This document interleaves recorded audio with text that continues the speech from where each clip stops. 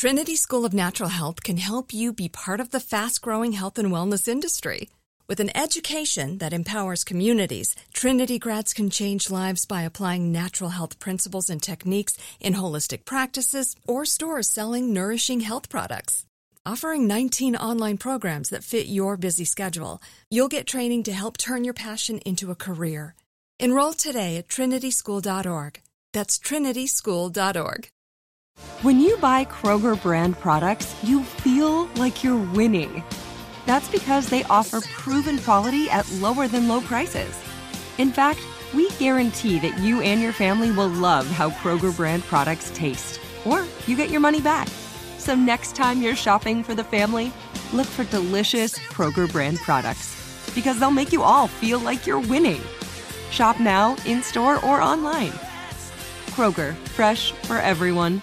Open a limited-time 11-month certificate at Kemba Financial Credit Union. At 5.25% APY, it's more than triple the national average, plus it's a safe and secure way to grow your money. Visit your local branch or kemba.org/cb for details. Offer expires May 31st, 2024. APY equals annual percentage yield. Restrictions apply. $500 minimum and $250,000 maximum deposit. Advantage status required. Comparison based on bank rate average. Federally insured by NCUA.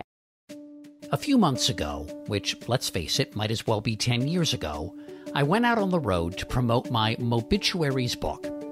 The names I was asked most about? Famous first brother Billy Carter, screen legend Audrey Hepburn, and the original Siamese twins Chang and Eng. I'm imagining a wacky road trip with the four of them.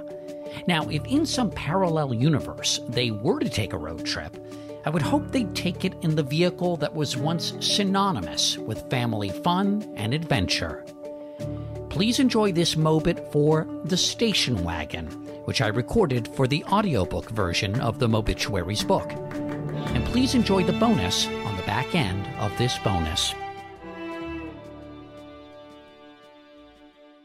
Death of a Leviathan.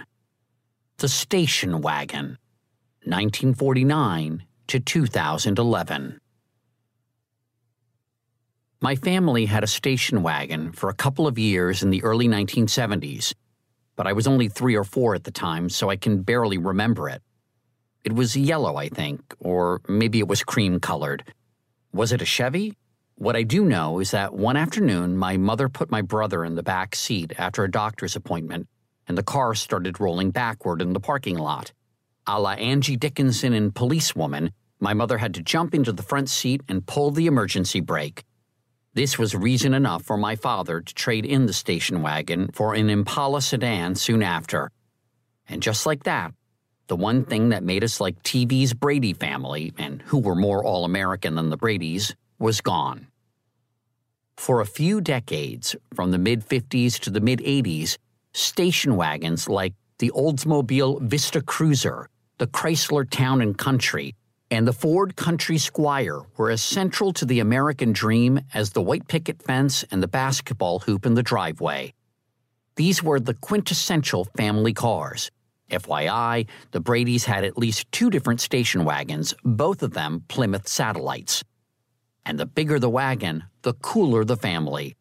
By the 1970s, the Ford Country Squire was a nearly 19-foot-long behemoth and got a whopping 8 to 10 miles to the gallon. You could cram 4 or 5 kids into the back seat, but that's not where I wanted to be. Anytime I was lucky enough to ride in one, and I'm sure I befriended some kids because their families had station wagons, I headed straight for the way back, with the seats folded down. The freedom, the danger. I loved being thrown against the side when the car turned. All the better when other kids were back there, all of us ricocheting off each other after a pizza party at Shakey's. Riding in the way back gave me the same out-of-control thrill I got from roller coasters. Related thought. I used to fantasize about climbing into the dryer so I could just spin and spin. It's probably a good thing I didn't figure out how to turn the dryer on from the inside. What gave these cars an extra flair was the vinyl applique wood grain paneling. It made it feel like a house on wheels. The paneling was a throwback to the earliest station wagons, which were made mostly of wood.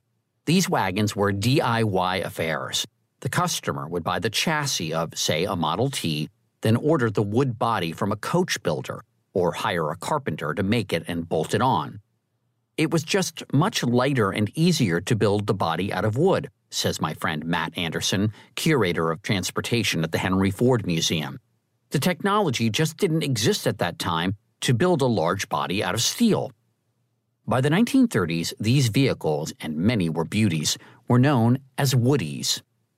The earliest station wagons were used on farms or as delivery vehicles, and to transport passengers between railroad stations and hotels.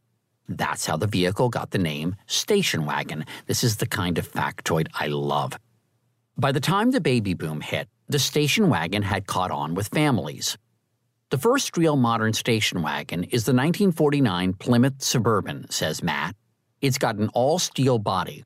The name itself tells you how that vehicle was marketed. The rise of the suburbs was a big factor in the adoption of the station wagon. Now, it's true that station wagons were an absolute nightmare for any teenager learning to parallel park. They were larger than the standard parking space. The sight lines were miserable, and I'm pretty sure that rear defrosters hadn't been invented yet. And of course, they were dangerous. The way back was a death chamber. For the more safety-conscious, there was a rear-facing fold-up seat introduced by Chrysler in 1957. It had seat belts, not that you could ever find them. It also had the benefit that someone sitting back there could call out whenever luggage strapped to the roof rack came free and tumbled out onto the highway. By the early 1980s, the family station wagon was already beginning to acquire value as kitsch. We know this for a fact because in 1983, Warner Brothers released Harold Ramis's National Lampoon's Vacation. The true star of that movie is not the bumbling Chevy Chase, but the Wagon Queen family truckster, an enormous hearse-like vehicle that is gradually gutted over the course of the film due to a combination of vandalism and incompetent driving. But as the movie Vacation was celebrating the station wagon, its demise was looming. There were warning signs. The oil crisis of 1973 made fuel efficiency a priority for consumers. The ingenuity of Japanese engineering was making it harder and harder to stay loyal to American cars that handled poorly and seemed in constant need of repair. Then came what car journalist Amos Kwan has called the testosterone-robbing minivan, which Lee Iacocca introduced at Chrysler in 1983. With better fuel economy, more headroom, and, best of all, a sliding side door, the minivan was a hit among practical-minded carpooling soccer moms. Mandatory car seats rang the death knell of the way back. The station wagon belonged to the golden age of the highway, the new system of interstates built by Eisenhower and Kennedy. Up through the 80s, that highway system represented nothing less than freedom itself, flight from dreary routines of city and suburb, access to all our nation's great beauty and natural attractions. But then, with traffic and suburban sprawl getting worse and worse, those endless highways were no longer our means of escape. They became another part of what we needed to escape from. And so after the minivan, we fell in love with the four-wheel drive SUV, the kind that, at least in the commercials, could drive right over a guardrail, plow through a rocky riverbed, and scale a craggy mountain at 45 degrees. Maybe it was the renewed nuclear fears of the 80s, or just a vague sense of looming catastrophe, but suddenly we all needed military-grade vehicles of our own, something that could get traction on a glacier and stand up to machine gun fire if needed. When the next blizzard, hurricane, or wildfire hit, local and state authorities weren't going to save us. In 2011, Volvo announced that it would stop selling station wagons in the United States. Sales had dropped from 40,000 in 1999 to 480 in 2010. Auto buffs immediately began to mourn its passing. But the truth is that by 2011, the station wagon was already long dead. The Volvo wagon of the 90s was no more a real station wagon than a barn swallow was a real dinosaur. At best, it was a stunted descendant of the magnificent monsters that roamed American highways during the late Cretaceous period of American automotive history. Don't get me wrong, I'm a fan of auto safety, but boy, if someone gave me the keys to a 1979 Ford Country Squire, I'd be sorely tempted to take a week off and ride that beast to the Grand Canyon. And other things from the 1970s that could have killed us. McDonald's collectible drinking glasses. Ronald McDonald has been the mascot of McDonald's ever since 1963, when he was first played in TV ads by future Today weatherman Willard Scott. In 1970, a lonely Ronald was joined by the Hamburglar, Officer Big Mac, and the milkshake-loving Grimace in McDonaldland, a spectacularly imaginative concoction of ad agency Needham, Harper, and Steers, which seemed awfully similar to the then-popular kids' TV show H.R. Pufnstuf. Google the images of Mayor McCheese and H.R. Pufnstuf himself, and you'll see what I mean. The courts agreed and ordered McDonald's to pay $1 million to the show's producers. Small fries, given that the ad campaign had been so successful. The McDonaldland characters became inescapable as a line of plastic action figures, a complete set of which goes for about $600 on eBay, and as collectible drinking glasses, each one brightly painted with a different character.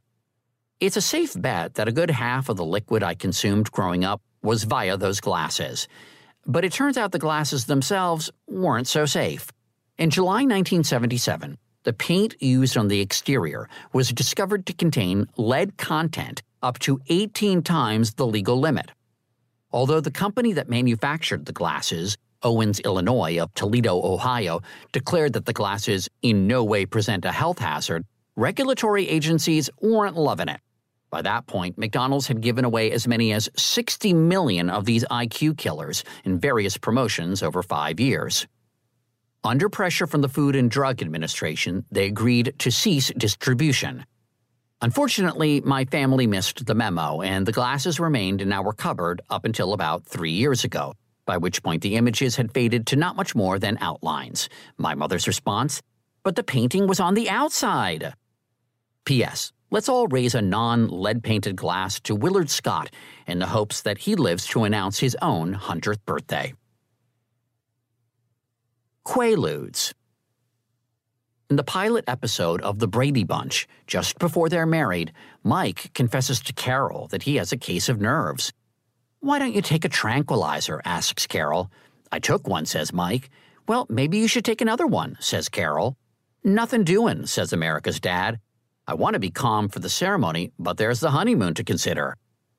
Look, I have no idea how much of the Brady honeymoon was fueled by synthetic drugs, but the fact that the quintessential family show of the era was promoting double doses of tranquilizers makes you realize how mainstream these things were. Quaaludes, the brand name for methaqualone, began as an insomnia and anxiety treatment and soon became a recreational drug, easy to get from a doctor who didn't ask too many questions. It fast became a popular club drug, sometimes called a disco biscuit. Highly addictive, even lethal when taken in large doses or mixed with alcohol, Quaaludes were finally banned in the United States in 1984. Alar. An apple a day keeps the doctor away, right? Not if it's sprayed with dimenazide, the plant growth regulator manufactured from the 60s through the 80s by the Uniroyal Chemical Corporation and sold under the brand name Alar. Alar was sprayed on apples and other fruits in order to keep them on the tree longer, aiding the ripening process and, most important, cutting down on labor costs for big fruit producers. But evidence that Alar causes cancer emerged during the 1970s, and by 1984, the proof was overwhelming. A federal ban finally passed Congress in 1996. Alar is still found all over crossword puzzles. Shag carpeting. Okay, I can't prove that shag carpeting, huge in the free love era of the 1960s and 70s, ever killed someone. But according to a 2001 piece in the British newspaper The Telegraph, carpets function as toxic sponges, soaking in all kinds of pollutants that we track in from the outside. Now imagine the billions of hippie microorganisms teeming inside those deep plush piles of looped yarn that make up a shag carpet. Trillions if the shag carpeting was inside a van. I'm not a licensed pediatrician, but I bet that encouraging a baby to roll around a shag carpet from the 1970s would build up all sorts of immunity. Jarts. Jarts, also called lawn darts or javelin darts, were weighted metal darts about a foot long that people used to toss around the backyard, trying to get them to land inside a plastic ring. If you threw them high enough, they could really gather speed as they plummeted to earth. Kids loved jarts until the government, citing several injuries and at least one death, tried to ban them in 1976. After pushback from several dangerous toy lobbying groups, the Consumer Product Safety Commission agreed to a compromise. Jarts would be allowed only in sporting goods stores. Then, in 1987, 7-year-old Michelle Snow was tragically killed by a misthrown jart. Her father, David, campaigned tirelessly for an outright ban, and eventually the CPSC voted 2-1 to prohibit their sale. Gotta wonder about that one no vote. Electric blankets. On a cold winter night during the Carter administration, there was nothing like curling up under a soft, cozy blanket laced with thick electrical wiring.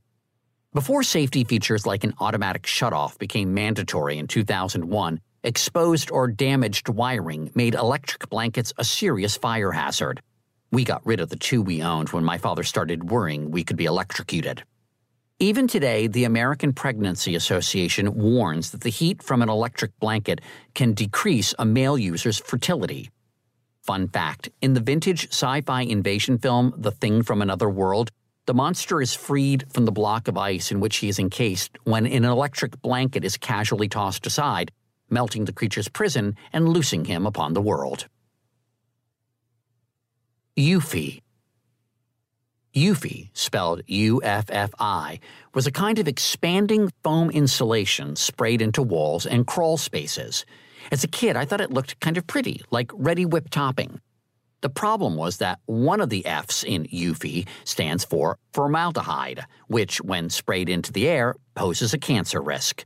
When Eufy's use became a cause of concern, manufacturers protested that symptoms of exposure were limited to watery eyes, nasal irritation, wheezing, coughing, fatigue, red or blotchy skin, severe allergic reactions, burning sensations in the eyes and throat, nausea, difficulty breathing, headache, malaise, insomnia, anorexia, loss of libido.